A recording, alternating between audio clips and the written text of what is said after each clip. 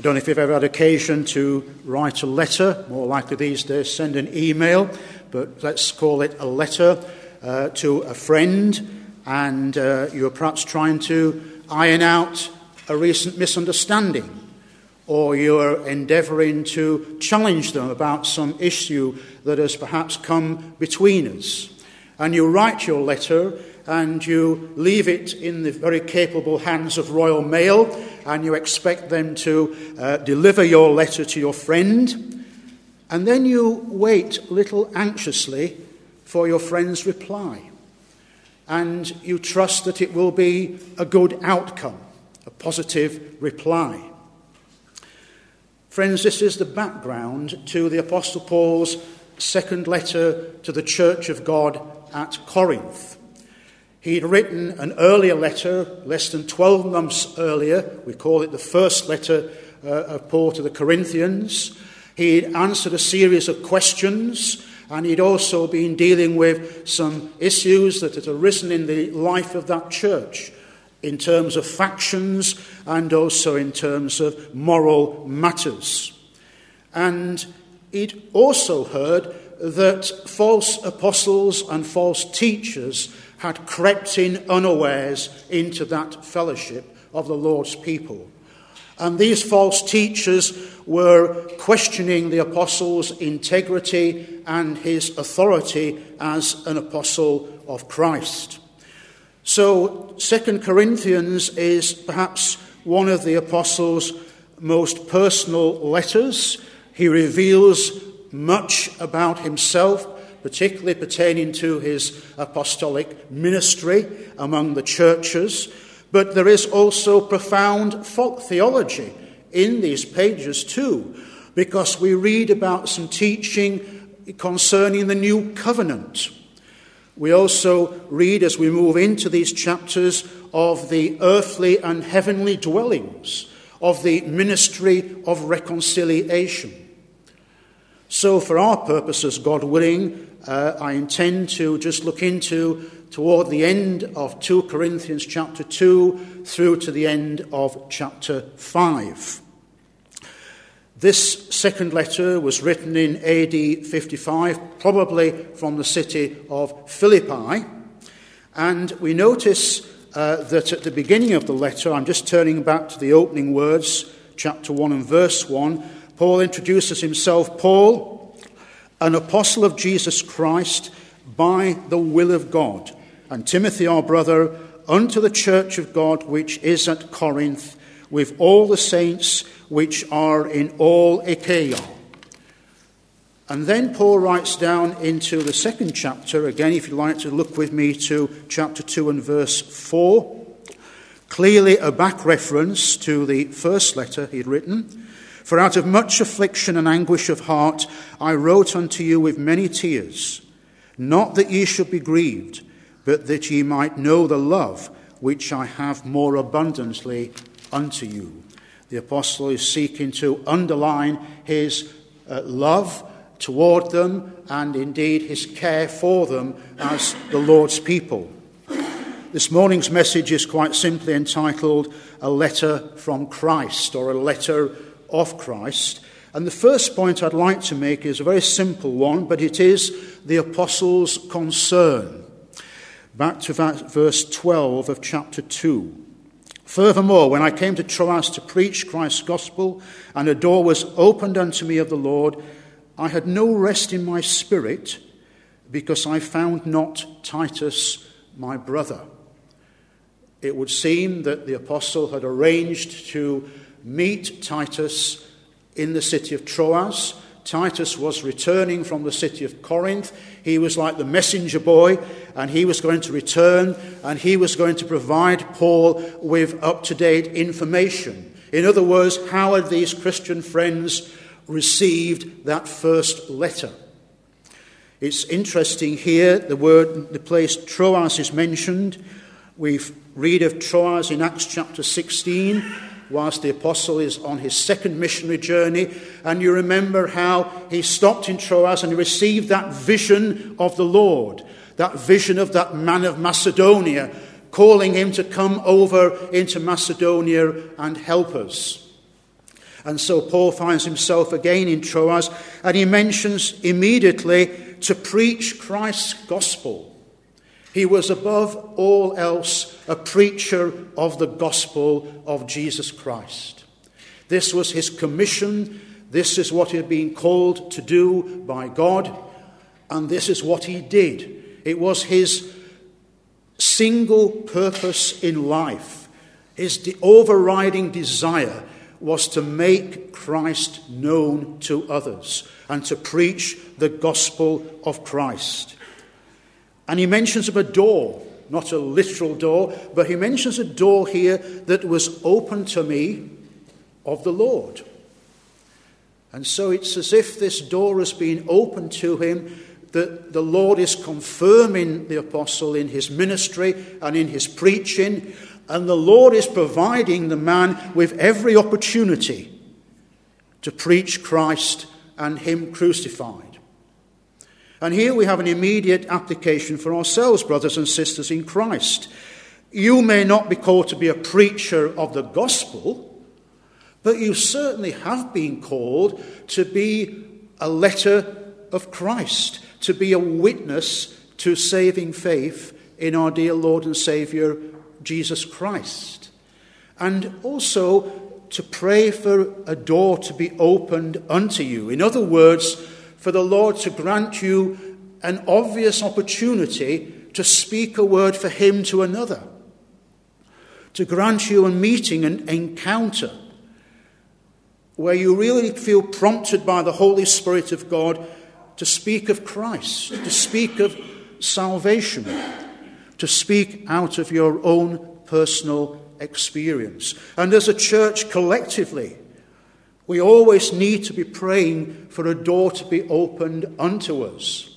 The Lord has opened doors to this fellowship in Ripon over past years, and some of those doors remain open. For example, the visit to Colsterdale Lodge this afternoon, the open-air preaching and so forth. But we always need to be looking to the Lord and asking him to open that door unto us. And we feel within the spirit of the man, I had no rest in my spirit because I found not Titus, my brother. He was so disappointed that this man had obviously been delayed and he had not yet brought news. Titus, my brother. Not his brother in terms of blood ties, but his brother spiritually. He was a co-believer, a co-laborer alongside of the apostle, Titus, his brother. And isn't that lovely to think that friends around us in this room this morning, they are brothers and sisters in Christ. Why? Because they have had a similar experience of Christ, because they have come to love the Lord and to know him and to follow after him. So we read here of the apostles' concern, but then looking down we come to the apostles' commission. Verse 14. The apostle is now moving into a long digression from verse 14 through to chapter 7 and verse 5. It is a lengthy digression. He's putting behind him what is written thus far, and now there is this, as it were, unexpected burst of a hymn of praise unto God. Now thanks be unto God. Now thanks be unto God, which always causes us to triumph in Christ. Little background for you here. You may be familiar with this, but the picture is of a Roman general who has been successful in battle. He's returned to the city, perhaps Rome or some other Roman city. He's returned as the conqueror, as the victor, and he leads a festive procession through the streets of the city. And there's the general at the head of the procession on his horse, and all his soldiers follow behind, and all the captives are there in their chains, and they're condemned men.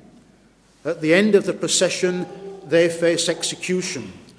But lining the streets are all the people, and they're joyous, and they're applauding, and they're excited because of the recent triumph. And there is a smell of incense, the burning of spices in the air. And so Paul is using this imagery. Now thanks be unto God, which always causes us to triumph in Christ. There's been some debate about these words. I don't have leisure to go into this in detail, just to give you the headings. Some people suggest that the point here is that God is leading Paul captive in Christ. That Paul is a servant. No, he's a slave in Christ. And he's been called to suffer, even unto death. John Calvin puts it this way, that Paul had a share in the triumph that God was celebrating. I tend to lean towards a modern version of the Bible here, and it reads, and I quote, "Who in Christ always leads us in triumphal procession." In Christ always leads us in triumph.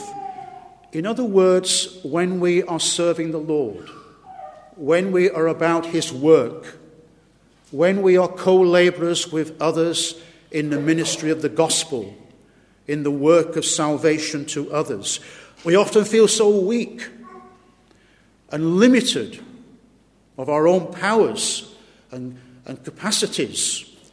And yet, here is encouragement for you, dear friend. Thanks be unto God, praise God, for he is always leading us in that procession of triumph, as it were, that triumphal procession in Christ Jesus, so that we may know blessing and joy and encouragement in serving him. Because as the scripture says elsewhere, above all these setbacks and disappointments, we are more than conquerors through him that loved us. And then we look at verse 14 a little further. He makes manifest the savour of his knowledge by us in every place, for we are unto God a sweet savour of Christ. That word savour, we could insert the words fragrance, perhaps, or aroma. For we are unto God a sweet aroma, a sweet fragrance of Christ, in them that are saved and in them that perish. We reach here what many of us know all too well, that there are just two kinds in mankind. There are those who are unbelievers, and there are those who are believers in Christ. There are those who are being saved, and there are those who are perishing. And when we preach the gospel, and when we pass a Christian tract to a person, or speak a word directly to that person about Jesus Christ, there's always going to be one or the other of those responses to that word. Of course, we are only the agents, we are only the instruments, the representatives, as it were, of the gospel. But verse 16 reminds us that to one we are the savour of death unto death, and to the other the savour of life unto life.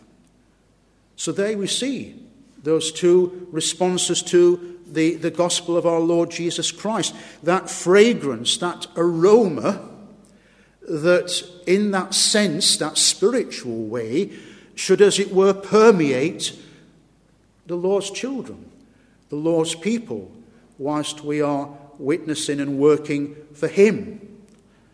So we're thinking about an aroma here. I suppose I'm speaking on behalf of myself and perhaps many of you, friends, that we all rather appreciate the smell of freshly cut grass or of bread being baked, that lovely smell that comes to us. But do we all appreciate the smell of curry? Perhaps some of you do enjoy curry. It seems to me that curry is one of those foods that people either love or they hate. I'm somewhere in between, by the way. And so we find here with the gospel that there is this savour of life unto life, or death unto death. You see, to the one who does not respond positively to the preaching of the everlasting gospel, or to the witness of the Lord's people, it is death unto death is the gospel. Because for that person, it means that they remain under divine condemnation and wrath. It means that they are heading for a lost eternity, unless and until their lives are transformed. Because there is that heart of rebellion in the unsaved person, the hardness of heart, the fondness for this world and all its attractions and pleasures and so on.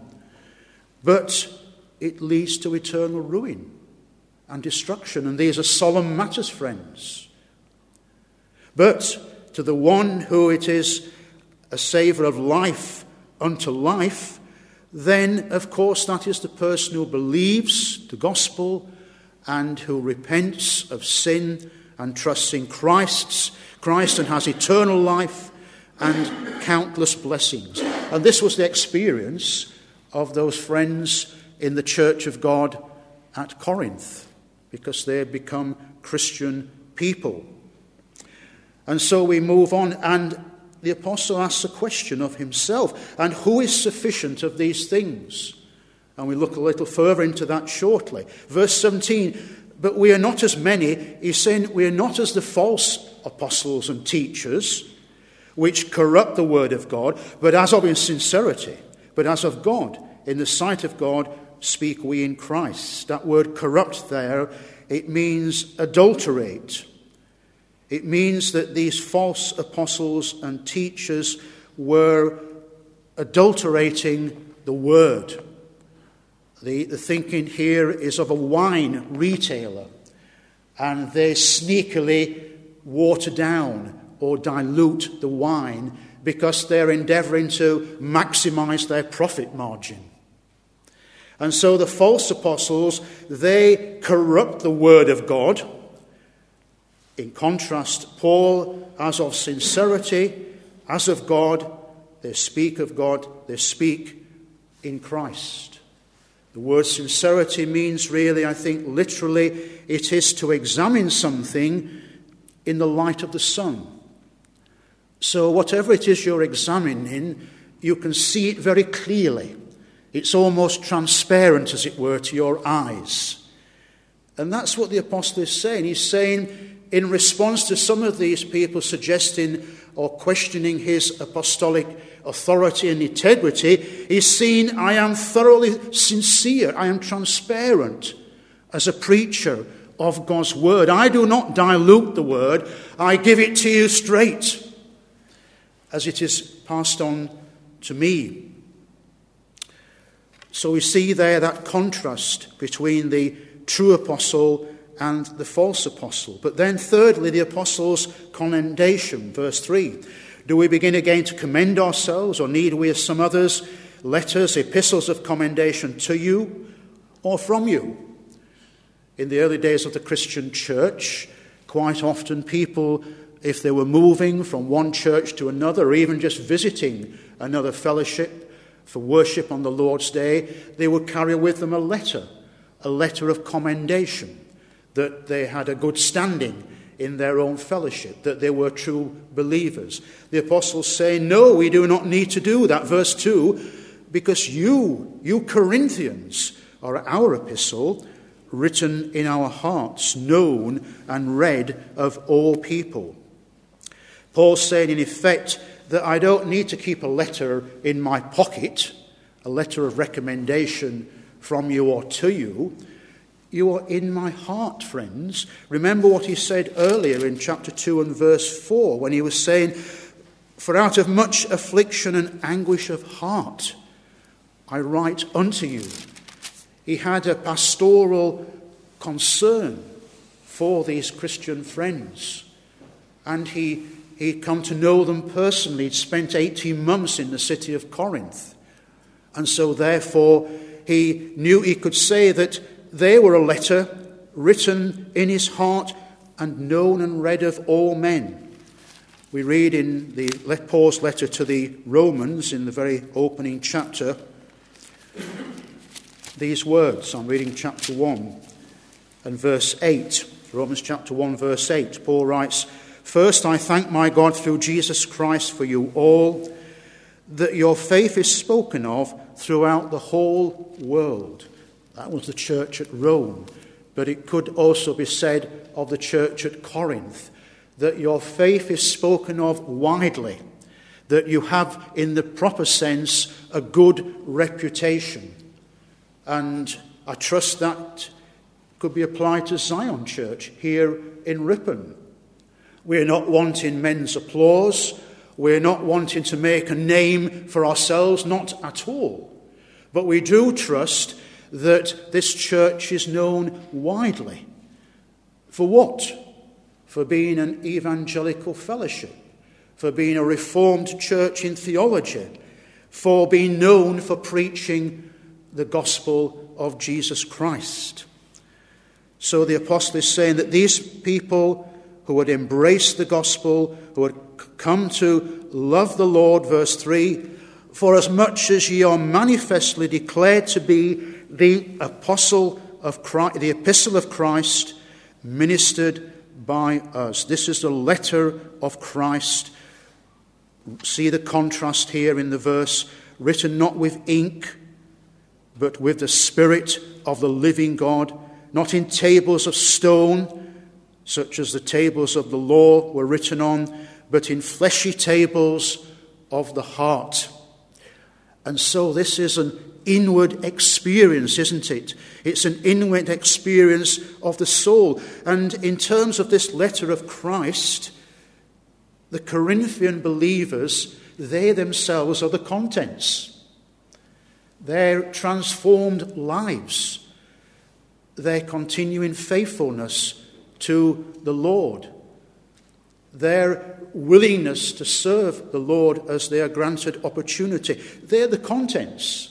And other people can read that letter and they can read of those contents of those people. But of course, ultimately, Jesus Christ is the author of that letter. It is Jesus Christ who, with Paul, of course, and with Paul with God's help, planted that church in the city of Corinth. And now the law of Christ is written in their hearts, as it's written in our hearts. And the love of Christ is shed abroad in their hearts, as it is in ours. And so do you not see, friends, that people look at you and I, and they, as it were, see a letter. It's a letter from Christ. It's a letter of Christ.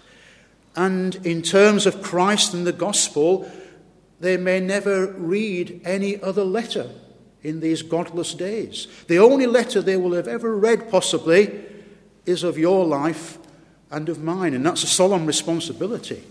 In all our weakness and human frailty and tendency to shortcomings, we need the help of God. We need his daily grace to enable us to be those faithful witnesses. But notice, this letter is not written in ink, but with the Spirit of the living God. A few months ago, I suppose now, I was walking around a graveyard. You do these things sometimes. And taking an interest. And I noticed quite a number of the headstones were dated, 1850s-ish, going back 150 or more years. And you try to read the headstones. Some of them were quite clear, and you could read them.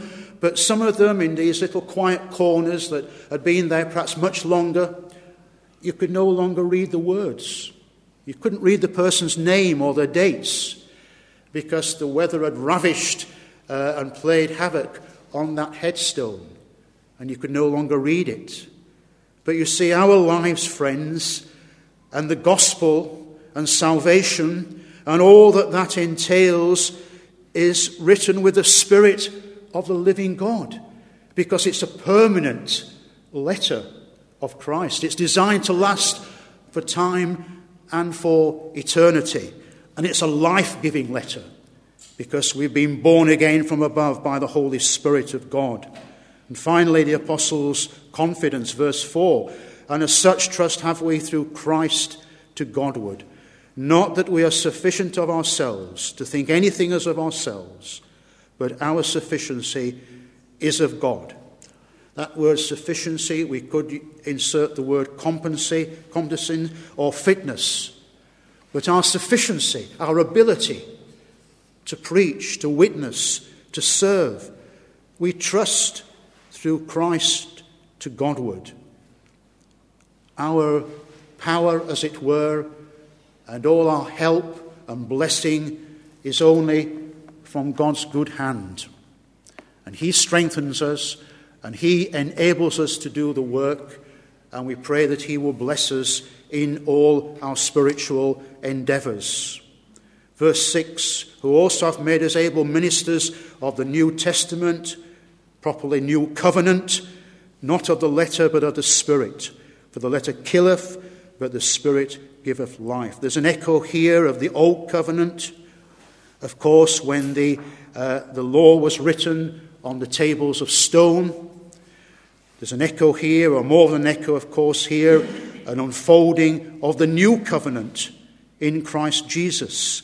And that one of the essential differences, there are other differences between the old and the new covenant, is first that the new covenant now embraces all people, every believer, not only Israel, not only the Jews, the Old Testament people of God, but Gentiles.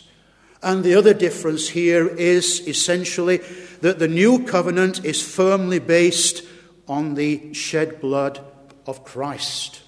The old covenant, of course, had its basis on the animal sacrifices and offerings. That was so important in the old covenant arrangement.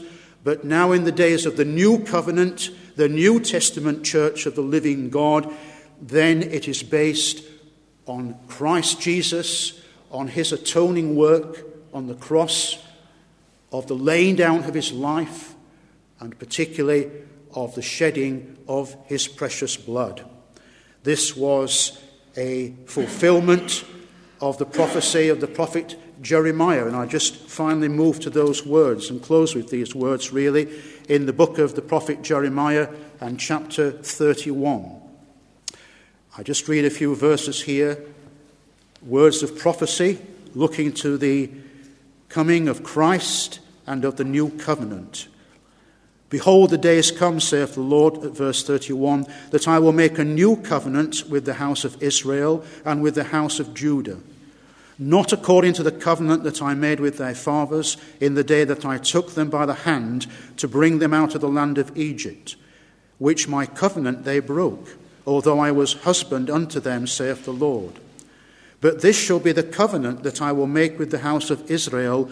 After those days, saith the Lord, I will put my law in their inward parts and write it in their hearts, and I will be their God, and they shall be my people. And of course that extends now to every believer in the Lord Jesus Christ. We just look and think about those Corinthians and of their experience as they came to faith. And in the same letter of Paul to the Corinthians, 2 Corinthians, we read about this at chapter 5 and verse 17. Therefore, if any man be in Christ, he is a new creature.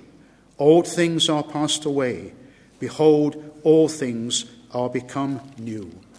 And if any of us here, trust many, if not all of us here, are in Christ, then we also are a new creature in him because of God's grace and infinite love toward us.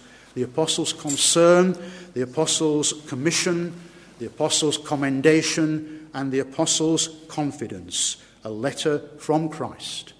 Amen.